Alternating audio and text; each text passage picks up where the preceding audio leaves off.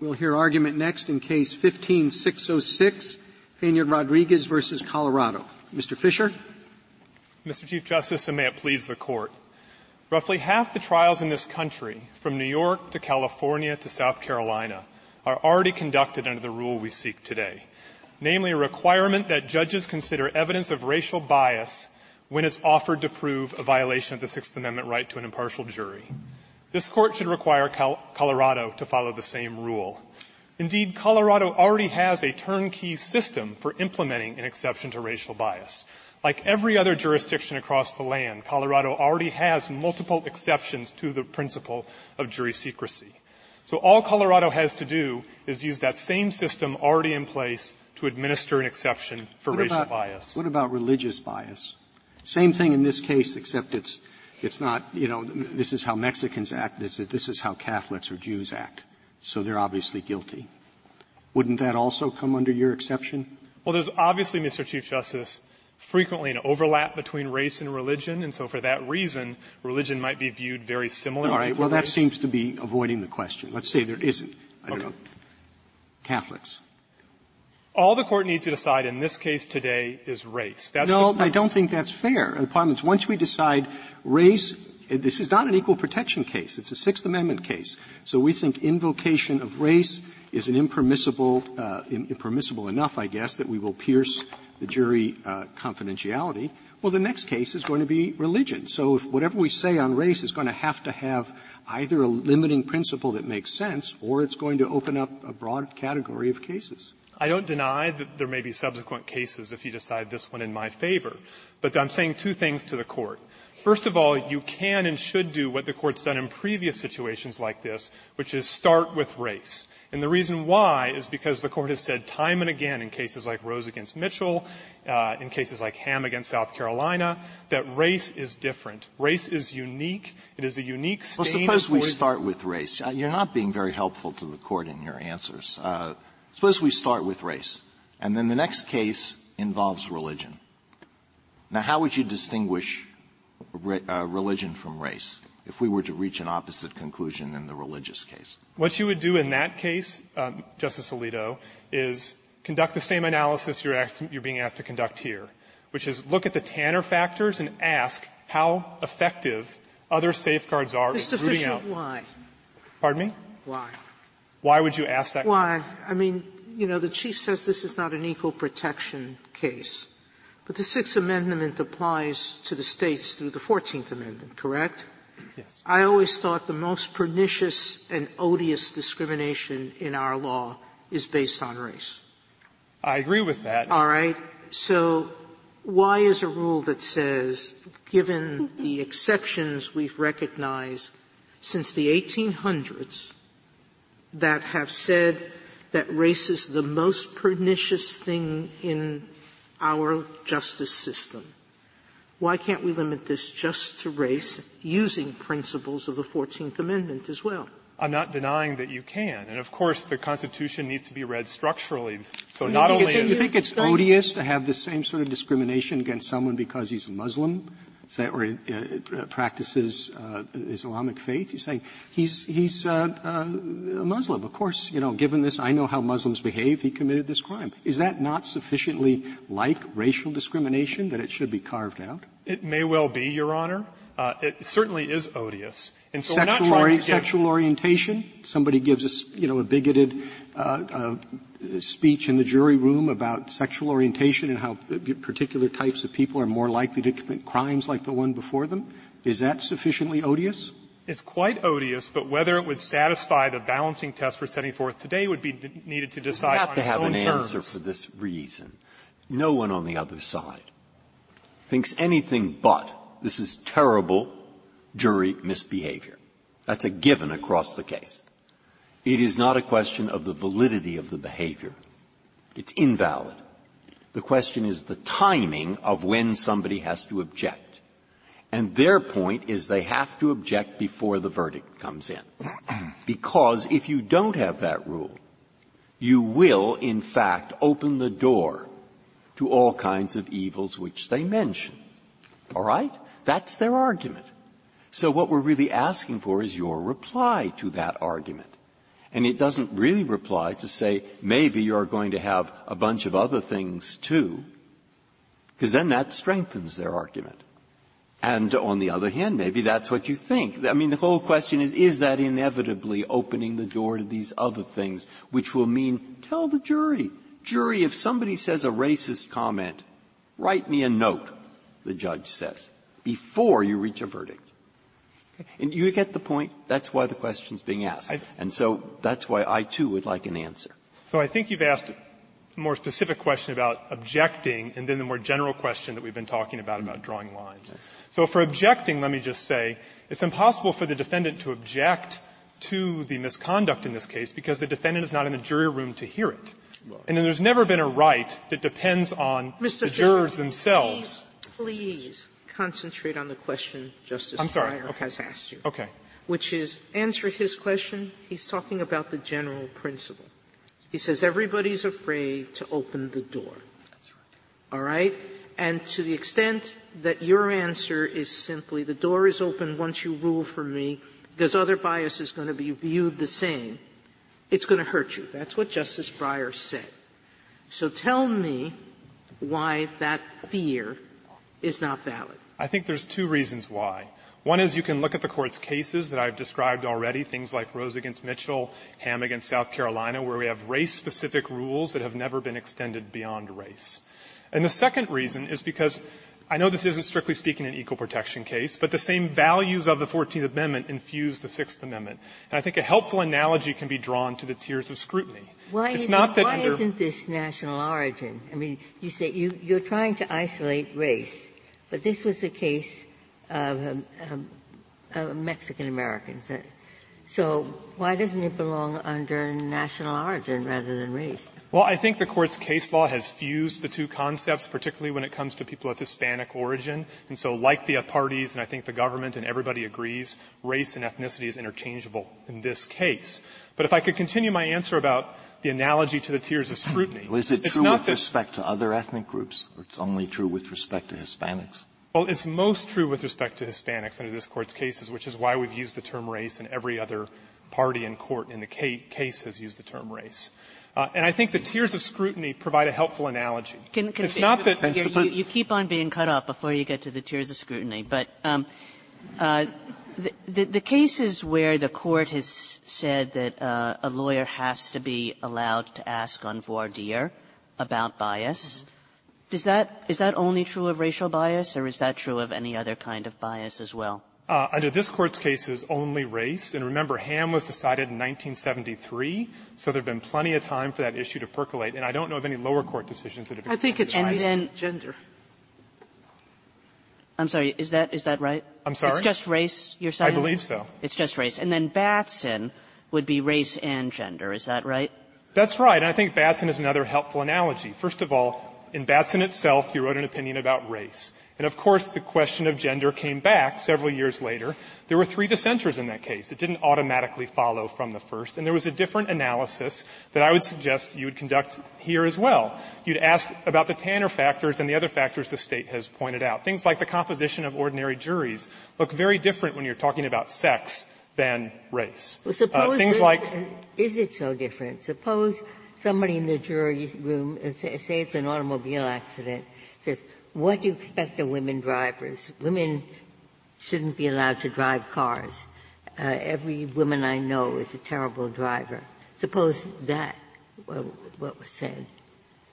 Well, you would ask the same questions we're asking today, but you'd ask it through a different record and a different set of balancing. You might conclude, and I'm not going to deny this, the Court might conclude, as it did in Batson, that you should extend to sex. But you might not conclude that, and that would be a separate case. And maybe now I can make my tiers of scrutiny point, because remember, sex discrimination is treated differently under the Equal Protection Clause than race discrimination. And under a similar analogy, it's not that one is more odious than the other, or one is better, or one doesn't violate the amendment.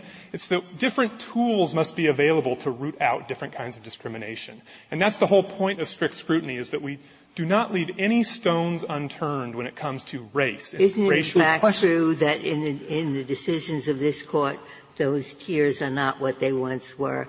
That is, strict scrutiny is no longer fatal. In fact, and for gender discrimination, you must have an exceedingly persuasive justification for it. Of course, Justice Ginsburg, that's correct. And I'm just trying to give this Court an analogy that it might use to think about the problem of how to apply the Sixth Amendment to different kinds of alleged bias. Well, it's not just alleged bias. It's bias based on innate characteristics of the offensive remarks. But the question is, what is most likely or a significant risk of depriving the defendant of a fair trial? And it seems to me there are statements that have nothing to do with race or gender or sexual orientation or anything that might have a far greater impact. And I'm wondering why we don't allow impeachment of the jury verdict in those cases. Someone, I don't know, comes in and says, look, I know that witness. That witness lies all of the time. Believe me, you can't take anything he says. I mean, that in a particular case could have a greater impact. So why don't we allow impeachment of the jury processes in that case? I think it's a very important question that goes to the heart of the case, because I think you could have also used the hypotheticals from cases like McDonald against Pless and Tanner and Worker. And the reason why is because the Court has said time and again that race is different. There's a difference between a bias, harmful though it may be, that affects only a private litigant, compared to racial bias, which is a stain on the entire judicial system and the integrity that it's built upon. And that is the difference the Court said in Rose against Mitchell. It's the difference the Court said in Ham against South Carolina. It's what the Court has talked about in its Batson line of cases. It's that stain on the system. What do the 20 states do? Pardon me? What do the 20 states do? The 20 states is actually 18 states and 2 federal jurisdictions. But those jurisdictions have all limited their exception to race. That's what you're asking. And remember, some of those exceptions have been around. In New York, it's been around since the 60s. In Minnesota, it's been around since the 70s. So we have vast experience in the states. And when all the arguments are made on the other side, which I would respectfully say are all theoretical arguments about the harm that would come from adopting our rule, I'd stress to the Court this is not a theoretical question. There's an empirical answer that is available to the Court based on the experience across the country of multiple jurisdictions. Race is different for some purposes, but why is it different from other things for Sixth Amendment purposes? What the Sixth Amendment protects is the right to a fair trial, to an impartial jury. And if we allow the exception that you are advocating, what do you say to the defendant the prisoner who is going to be spending the rest of his life in prison as a result of a jury verdict that was determined by flipping a coin? I think I give you the same answer I gave to the Chief Justice earlier, which is that is woefully unfair. But when the Court does its balancing of the harm on the one side to the judicial system and the defendant against the state interest, the balance is different when it comes to race. How does that connect with the right to an impartial jury? A jury can be partial for racial reasons. It can be partial for some other reason. Because the values of the 14th Amendment are read into the Sixth Amendment as well. And if I could give the Court an analogy, think of Bowling against Sharp, where the Court asked whether the Due Process Clause applies to the federal government. I'm sorry, the Equal Protection Clause applies to the federal government, which it doesn't by its terms. But the Court said, you know what, the Due Process Clause in the Fifth Amendment does, and that should be infused with the values of equal protection. And the particular harms of racial discrimination should be read into that amendment as well. That's all we're asking here. Has there been any case other than Bowling v. Sharp? I mean, Bowling v. Sharp, the conspicuous absence was any equal protection principle operative against the federal government. And I don't know of any case other than Bowling v. Sharp where you have that kind of reverse incorporation. No, I think, Justice Ginsburg, another example would just be Ham. Remember that the voir dire line of cases are all due process cases. There's nothing in the Due Process Clause that singles out race, but this Court's opinion does. And it says that the structure of the Constitution and the unique problem of race in our history and our society require special medicine. Do we take the entire body of law that we have developed in connection with racial discrimination when the Equal Protection Clause is the issue and apply that to your case? For example, here you have a very obviously offensive and direct appeal to race. What if it's, he's from that neighborhood. I know people from that, people from that neighborhood always commit crimes like this. Now, obviously, that could well be challenged as based on race, or I mean, does that also, do you impeach the jury's, the secrecy of the jury proceedings for something like that? Well, I think the analysis would be similar to what you do under the Equal Protection Clause, but it wouldn't have to be lockstep. And the question that is asked in the 20 jurisdictions that already do this is, would a reasonable juror have understood the comments to be about race? Would the jurors have understood the juror who spoke to be asking them to decide the case or view the evidence based on racial bias? And remember, Mr. Chief Justice, that second is very different from the first. That second. But I'm sorry if I confuse the court, but the key when you're talking about people such as from that neighborhood are whether or not it would be understood as race-based comments as opposed to something else. So it's a similar I like question. the second better because otherwise you're going to have an evidentiary hearing in every allegation. No, 20 jurisdictions don't, right? Right. There has to be a test that tells you what's the difference between a stray remark right. and something that has impact. Right. And so both are required, Justice Sotomayor, and I'm sorry if I was confusing about that. First, you ask whether or not it was racial bias as opposed to some other kind of bias. Second, you ask whether it went to the evidence in the case and the defendant's guilt or whether it was an off-color joke made during a break or something like that. And let me stress two things. One is the jurisdictions that exist already do this, and even jurisdictions like Colorado already do this. Go back to the back to Justice Breyer's question. If a juror had sent a note out 5 minutes before the verdict, in this case or any other describing racial bias, the judge would make all the same inquiries we're asking the judge to make. I don't see the problem there. What's actually worrying me, if I had to write this on paper, somebody could say, well, you know, on request, the defense attorney can get an instruction. Send us a note before you reach the jury. That could happen. But you want to go beyond that and impeach the verdict. The real reason, I suspect, is even though we can imagine cases that are just as unfair, flipping a coin, etc., that part of the purpose of these amendments is to create a judicial system that is seen as fair beyond the individual case. And indeed, being seen as fair beyond the individual case means that it is more likely to be fair in other cases as well. Now, if I'm really honest, I think, yeah, that's probably right. And then the history and everything become relevant. But have you found any support for that?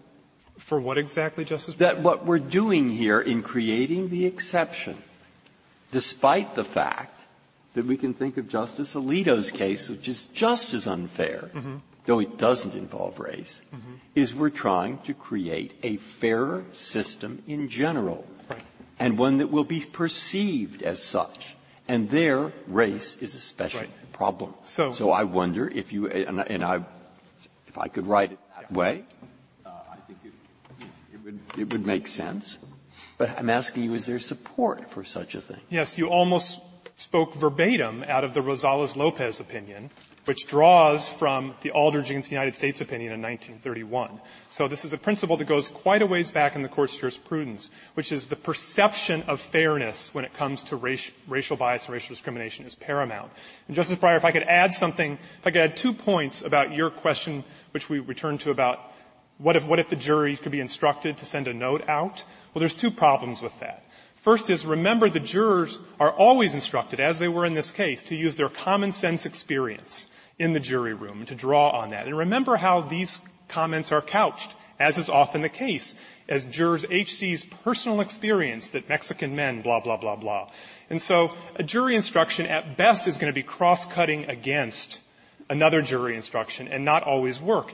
And even in the much easier case of extraneous evidence and improper influence, which are exceptions that Colorado recognizes, as does the federal system and everyone else, jurors are always instructed not to do those things, and yet they do sometimes, and the system demands that we give a remedy when jurors don't follow those instructions. What is it that the proceeding that you would have? I mean, if we accept your proposal and interview the jurors, subject them to what do you ask them? So there's two steps, Mr. Chief Justice. First is a threshold showing that I described earlier, that there was a statement that okay, you've got the facts are as alleged here, I guess. What do you do once you have that in the record, what's next? So the judge asks exactly the same question the judge would ask with other kinds of jury misconduct, like extraneous evidence. The judge asks whether there's a reasonable possibility that the verdict was influenced by that bias. So if the other jurors come in and they testify, there's testimony and everybody says, yes, that's what he said, and they say, well, what would you, but of course the guy was guilty, no doubt about it, and the other 11 say, of course he was guilty. It was very offensive what, HC or whatever it was said, but of course he was guilty. We agreed that, in 5 minutes. Right. Does that make a difference?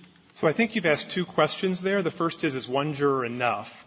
And the second is, do you look at the strength of the government's case? On the first question, whether one biased juror is enough, the Court's Parker against Gladden decision in 1966 quite clearly says yes, which of course is in line with the way you treated a multi-member decision-making body last term in Williams. Now, the question on whether you look at the strength of the government's case as to whether to grant relief, I will tell this Court that's the one issue on which the 20 jurisdictions across the country are divided. Some say the mere fact that a single racially biased juror took that into account in issuing his verdict is enough for relief. And some other states will look at the overall strength of the government's case. For, I think, obvious reasons, the Court need not resolve that here in this case. And that could come out on that question however it wished. But specifically, what happens next? The Chief asked the question. So do you have to poll, do all the jurors have to come back and each one testify?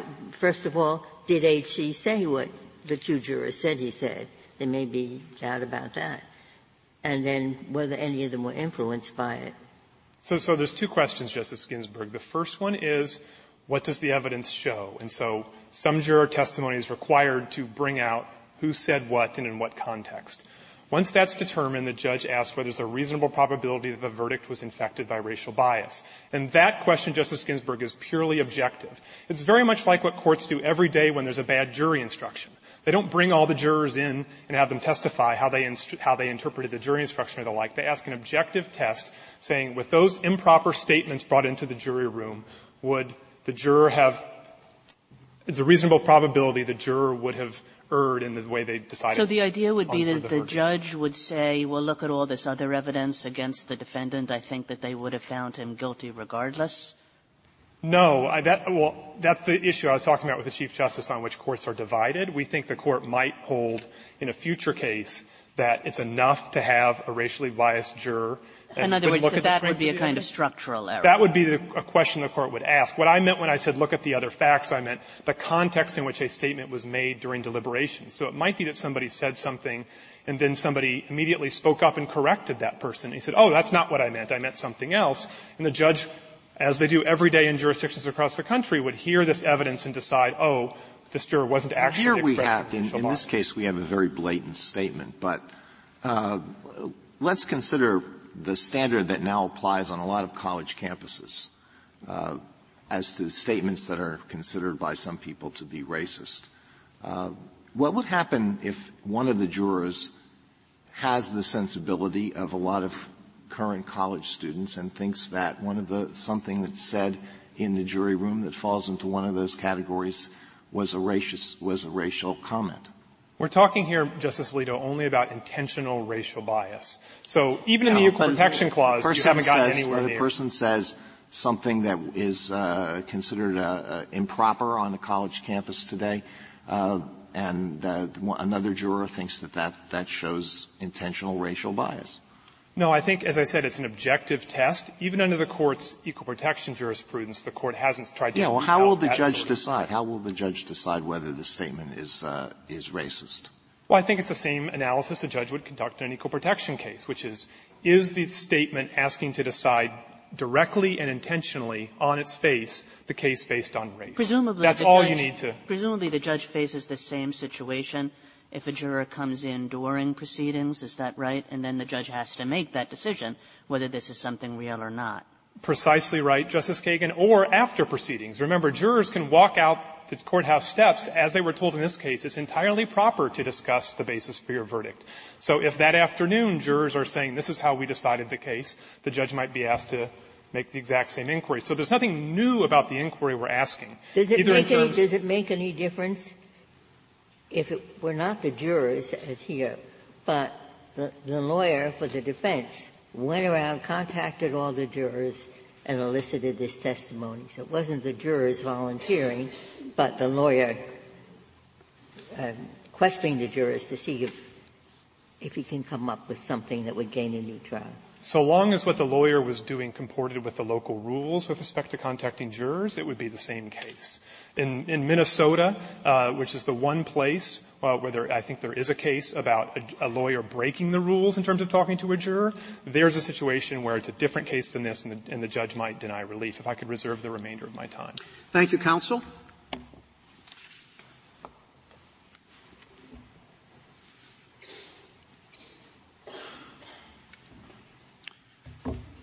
Mr. Yarger.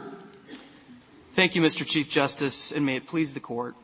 Everyone, including Petitioner, agrees that the citizen jury system requires safeguards to ensure full and fair debate in the jury room and to prevent juror harassment and tampering after verdicts are handed down. Now, the jurors' alleged statements in this case are no doubt reprehensible, but the vital interests that the no-impeachment rule serves apply just as readily here as they do in other serious alleged cases of juror misconduct and bias. And Petitioner has not shown. Mr. Yarger, let's assume that that's true, that the state interests are basically the same. And also let's assume that the safeguards voir dire don't operate particularly differently. All right?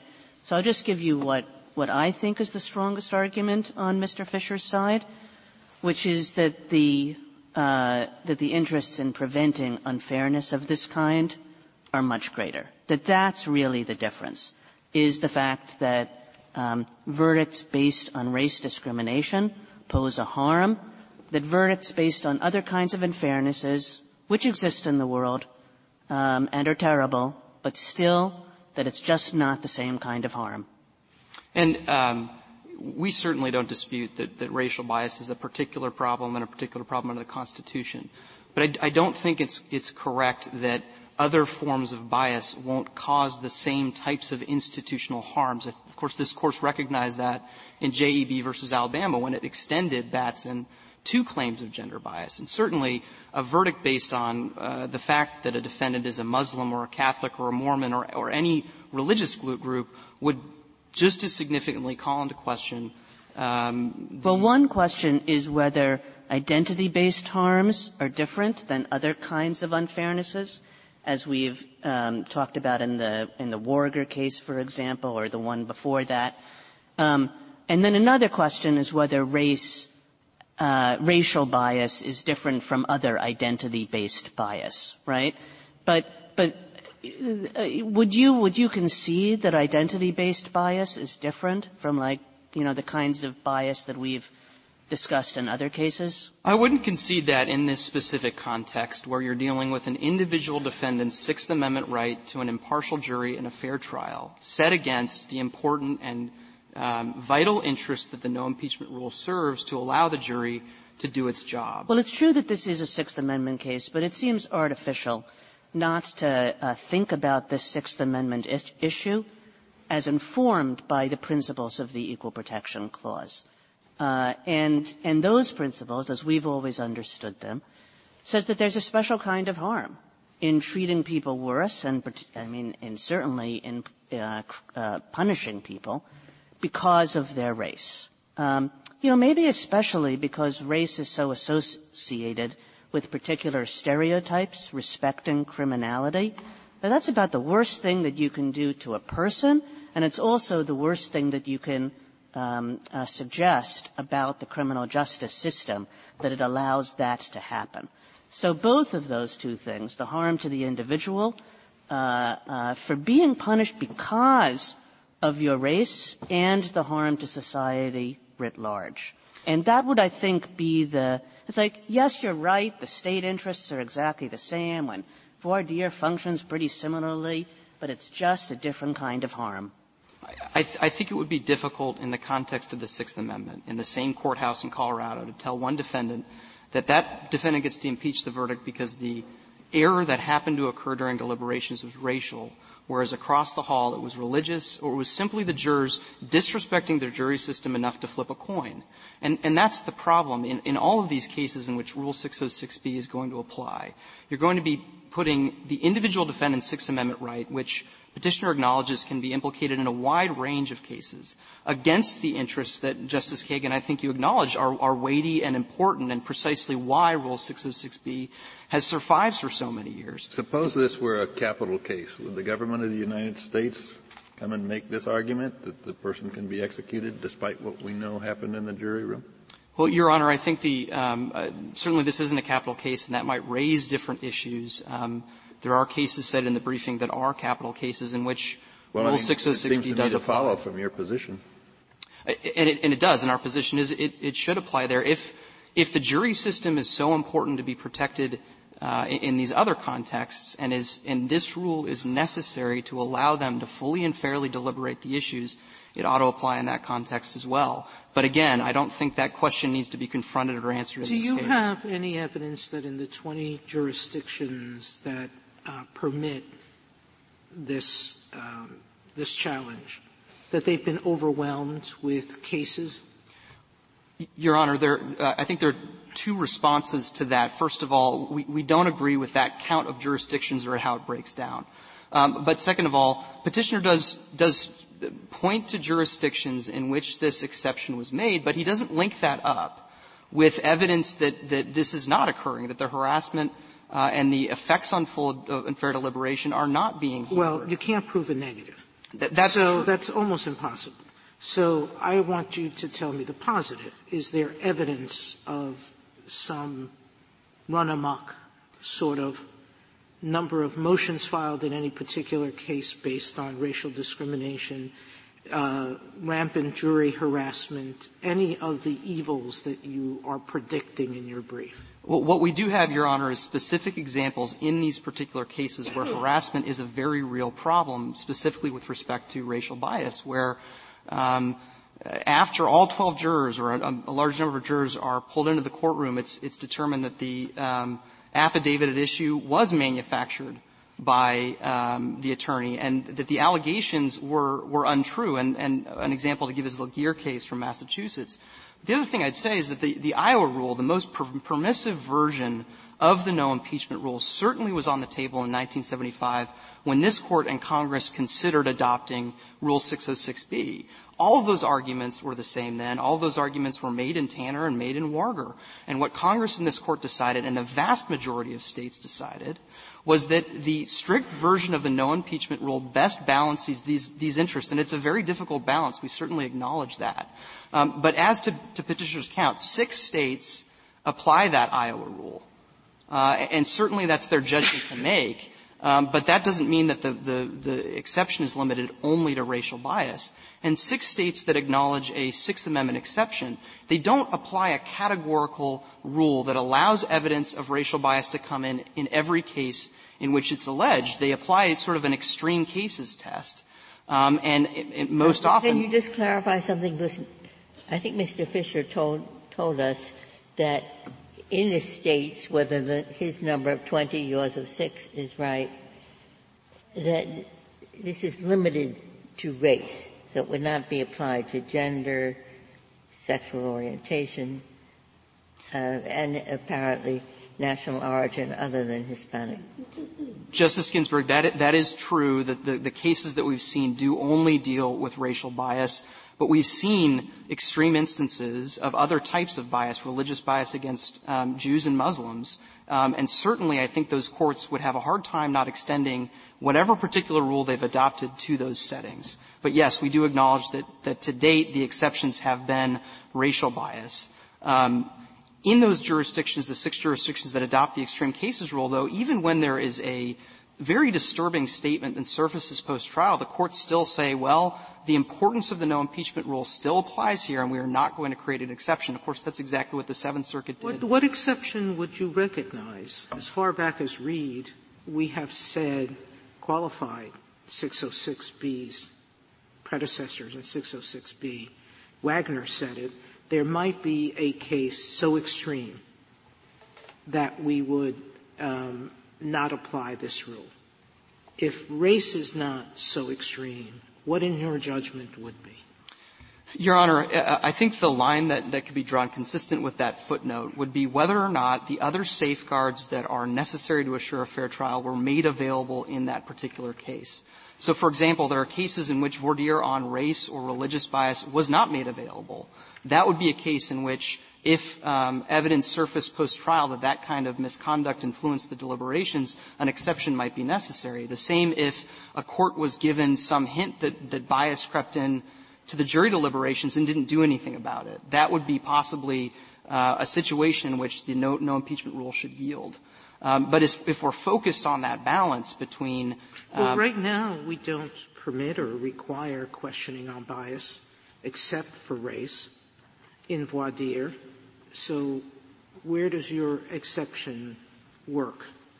Well, because things do creep in, but we don't make exceptions for those things. Well, I think that's precisely right. We don't make exceptions, and we expect counsel and voir dire to be the mechanism through which we explore all of these biases. And so when it is not taken advantage of, when it could have been taken advantage of in this case in the trial court. The problem is it assumes that if the question's asked that every juror is going to be truthful. Different people can have different experiences, but, it is more rare than common that when a question is asked, is anyone biased, that most jurors won't raise their hand. And, Your Honor, I think the same challenges arises with regard to nearly any bias that is crucial to a defendant's Sixth Amendment rights, which is precisely why the practice guides that defendant himself cites or petitioner himself cites say asking the general question is generally not the best way to expose those types of biases during voir dire. And here, not even the general question was asked about the race of the defendant in this case. Well, what other types of questions would you propound if you were trying to elicit whether there was bias on the part of a prospective juror? I would propound the same types of questions that Petitioner's counsel used below as to other issues. People's experiences on the subject, whether they believe racial issues still persist in this country and what their attitudes are. Isn't it so that many lawyers won't ask that question, even if they could? Because just by asking the question, you're putting race in the minds of the jurors, and you'd rather not do that. That's certainly the argument that Petitioner makes here, but what experience has shown is that a careful and mature voir dire on race is not likely to infuse racism into jurors. In fact, quite the opposite has been observed to happen. When jurors are respectfully confronted with racial issues at the outset of a trial, they tend to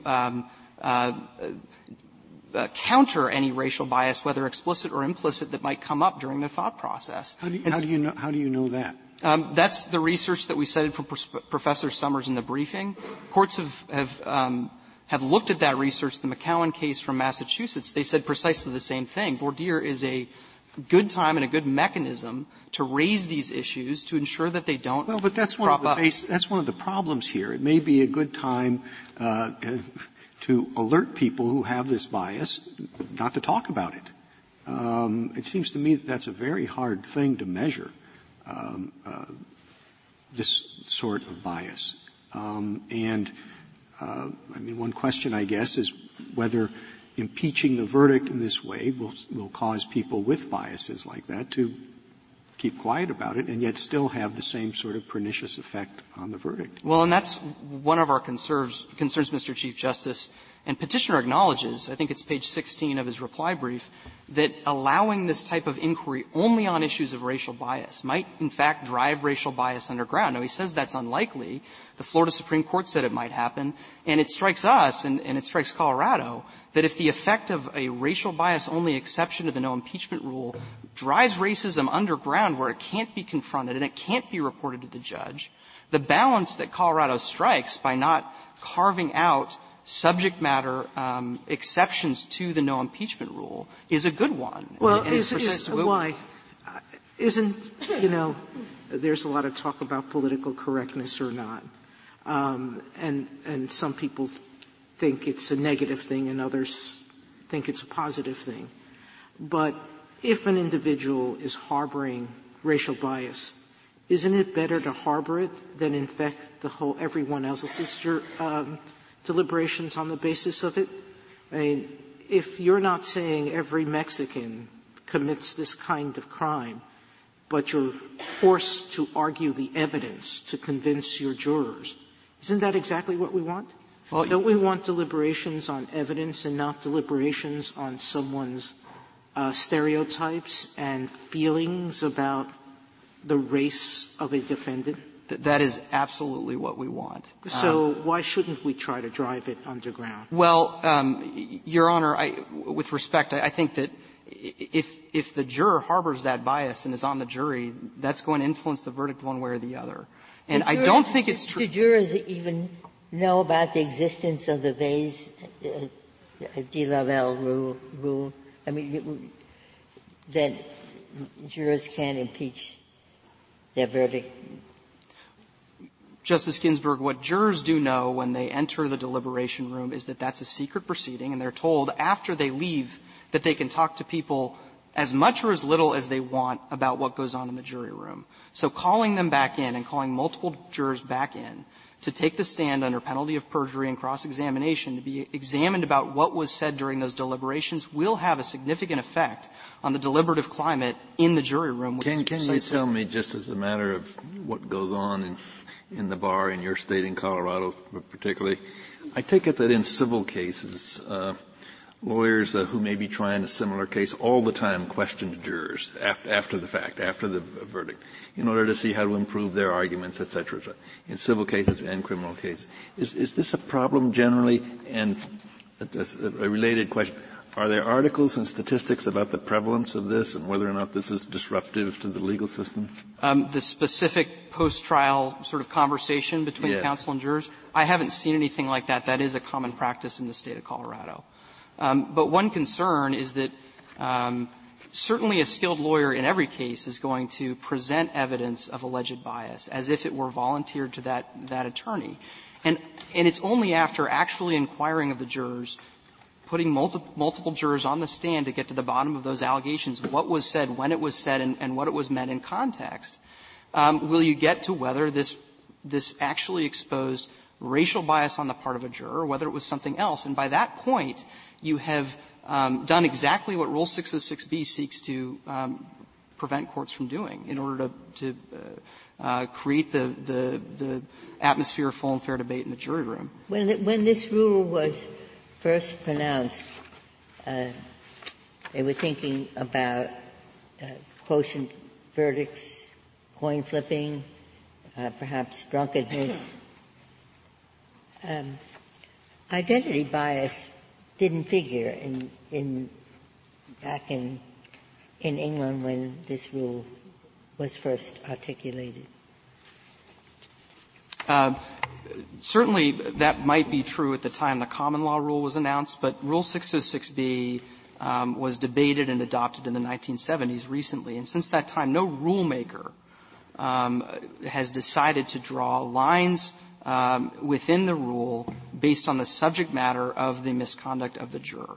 And I think that reflects the tension that we were talking about earlier, which is it doesn't matter what kind of bias arises in the course of proceedings. All of it has significant Sixth Amendment concerns for individual defendants, and drawing the lines only as to racial bias, but to no other type of misconduct would disserve the rule and wouldn't give an adequate reason not to draw further lines down the road. And I think that would lead to the constitutionalization of the most permissive form of the rule, the Iowa rule, which this Court and Congress and the vast majority of states have rejected.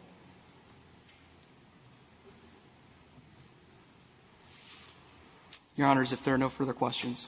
Thank you, counsel.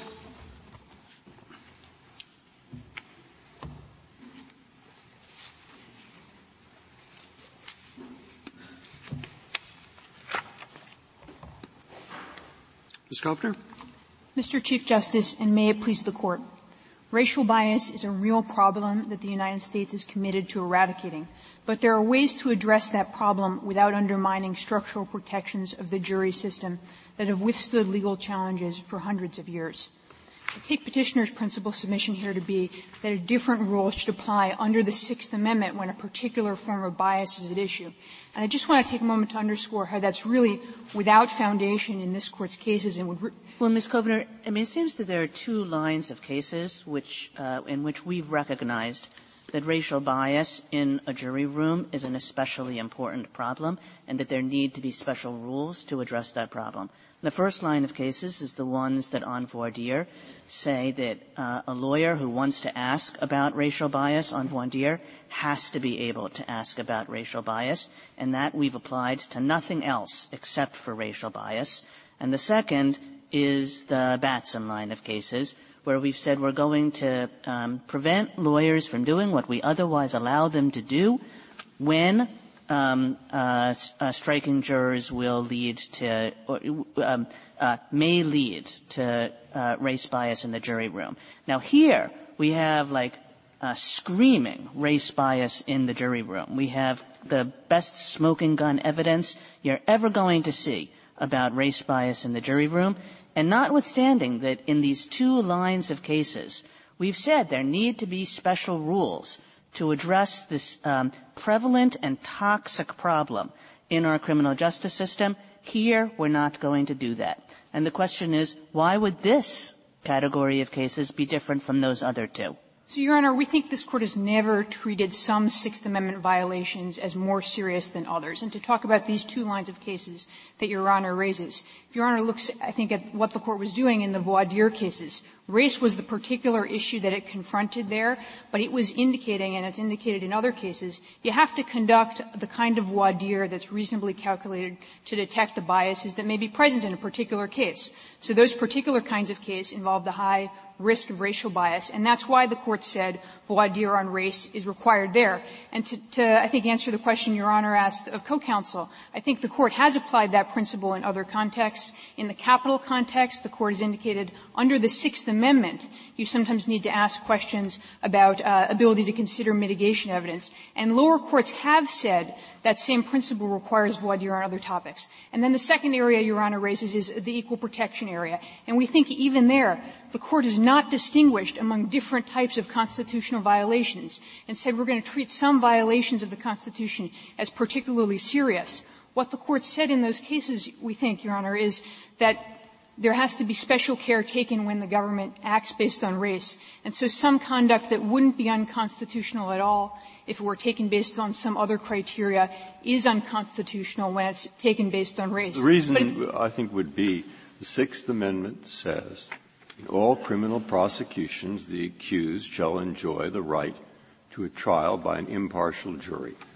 I agree with you that racial comments in the room can be equivalent to other comments. But there may be, that's why I wanted to know, a prophylactic aspect. That if you want impartial juries in general, you have to deal with the problem of racial confidence in the work of the jury. And that's a reason stemming from the language of the amendment to treat race specially. And we have 20 states that have done so without the reasons for limitation swamping the process. Now, that's what I understand as a textual argument and purposive that would, in fact, allow constitutional protection of the kind they're asking for. So I think Your Honor, when considering a prophylactic approach to preventing Sixth Amendment violations, it's important to consider both the costs of this rule and the other alternative mechanisms that are available, because those are the things that the Court has traditionally considered under the Sixth Amendment. So turning to that with respect to race, we think the prophylactic mechanisms that the Court has relied on are likely to be particularly available in many cases with regard to race. And to talk about first voir dire and then the in-trial mechanisms that Your Honor mentioned. So in voir dire, as Justice Kagan's questions alluded to, there's a well-settled principle, and it's the law in Colorado, that you are going to have the opportunity to ask these questions about race. And there's also been a lot of study and thinking that's gone into how to effectively detect bias with respect to race in particular.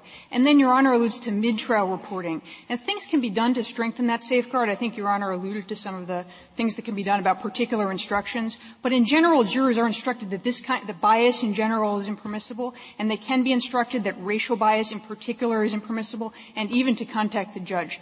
On the cost side of the ledger, Your Honor, this Court has always recognized that there's a very high danger and a fair trial danger if you are trying to reconstruct after the fact jury deliberations with a sort of he said, she said about what was said, that can really undermine confidence in the jury system. And we think that risk may be particularly acute when you're talking about a very sensitive allegation like that racial bias occurred.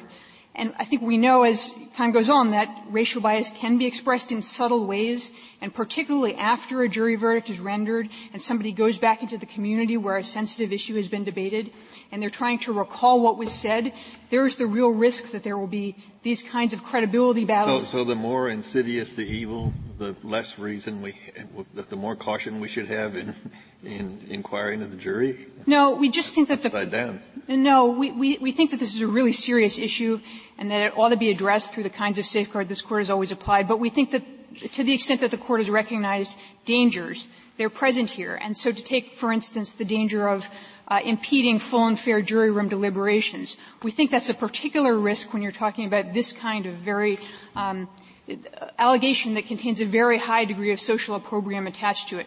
So, Your Honor, I mean, there may be cases in which race is discussed in the jury room because it's appropriate, because the claim involves racial bias, because there's allegations surrounding police misconduct in which race is often discussed.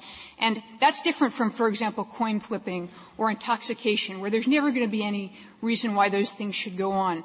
This is really the kind of allegation that's most likely, that opening the door to is most likely to impede full and fair debate in the jury room. And that's one of the considerations. It does strike me, though, that given that one of the rules is that a juror can, during deliberations, say something inappropriate is happening here, to the extent that there is this chilling effect, why doesn't that produce the exact same chilling effect? Yeah, I mean, I think you're right. I mean, it seems like it's such on the margins, what you're saying.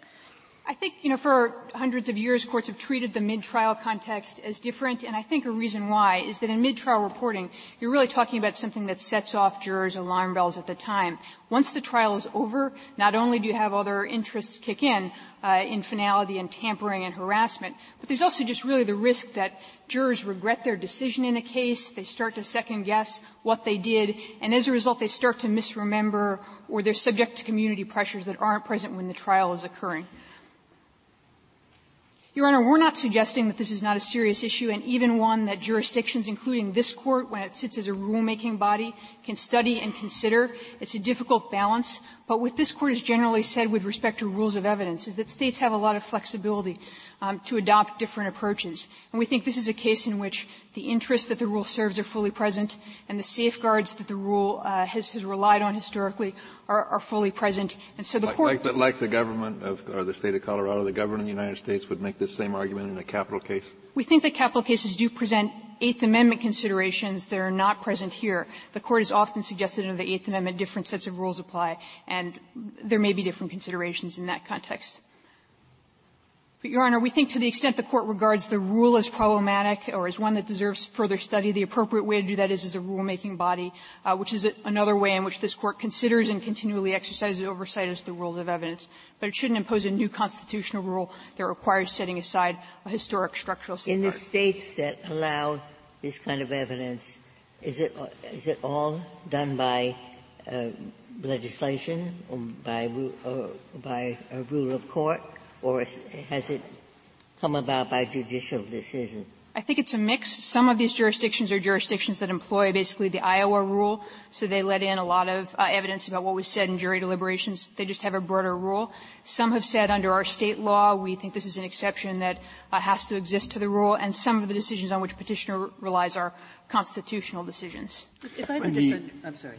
The issue of a capital case could involve all sorts of misconduct in the jury room.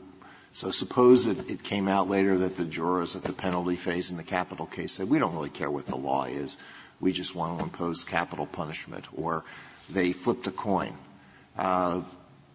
Would you, if there were a special rule for capital cases, would you draw the distinction based on race? I don't think so, Your Honor. I don't think that if there were a capital rule, we think it would go to whether it's permissible to apply Rule 606B as a general matter in this context. Thank you, Your Honor. Thank you, counsel. 5 minutes, Mr. Fisher. Thank you. I'd like to make 4 points, please. First, just to pick up where that conversation left off, to the extent my friends on the other side are saying that in a capital case the Eighth Amendment would become relevant, that's exactly the kind of common sense structural constitutional argument that we're making and the other side is suggesting is improper. That when you look at the Sixth Amendment right to an impartial jury, you also consider other elements of the Constitution like the 14th Amendment. Secondly, with respect to the prophylactic measures that the other side propounds, and specifically voir dire, 2 points. First is the studies they point to are studies where race is already infused in the case from the outset. Cases like Ham against South Carolina, where the defense is all about the person's race.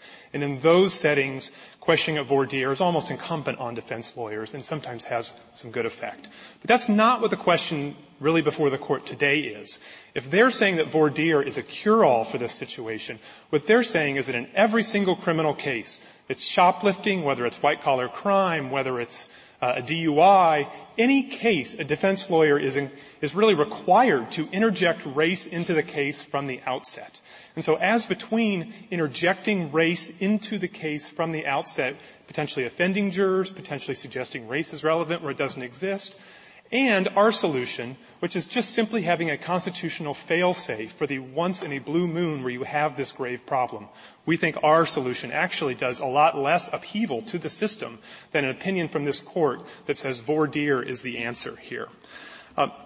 Next, let me say something where we agree with the other side. I think I heard both counsel for the other side say this is a balance. And we agree. That's what the court says cases dictate, and that's what 606B itself strikes, is a balance between the interests of justice and the principle of jury secrecy.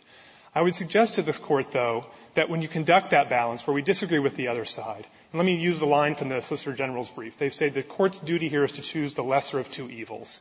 Racial bias is never the lesser evil. The court has never said that racial bias is a lesser evil than something like the public policy considerations here.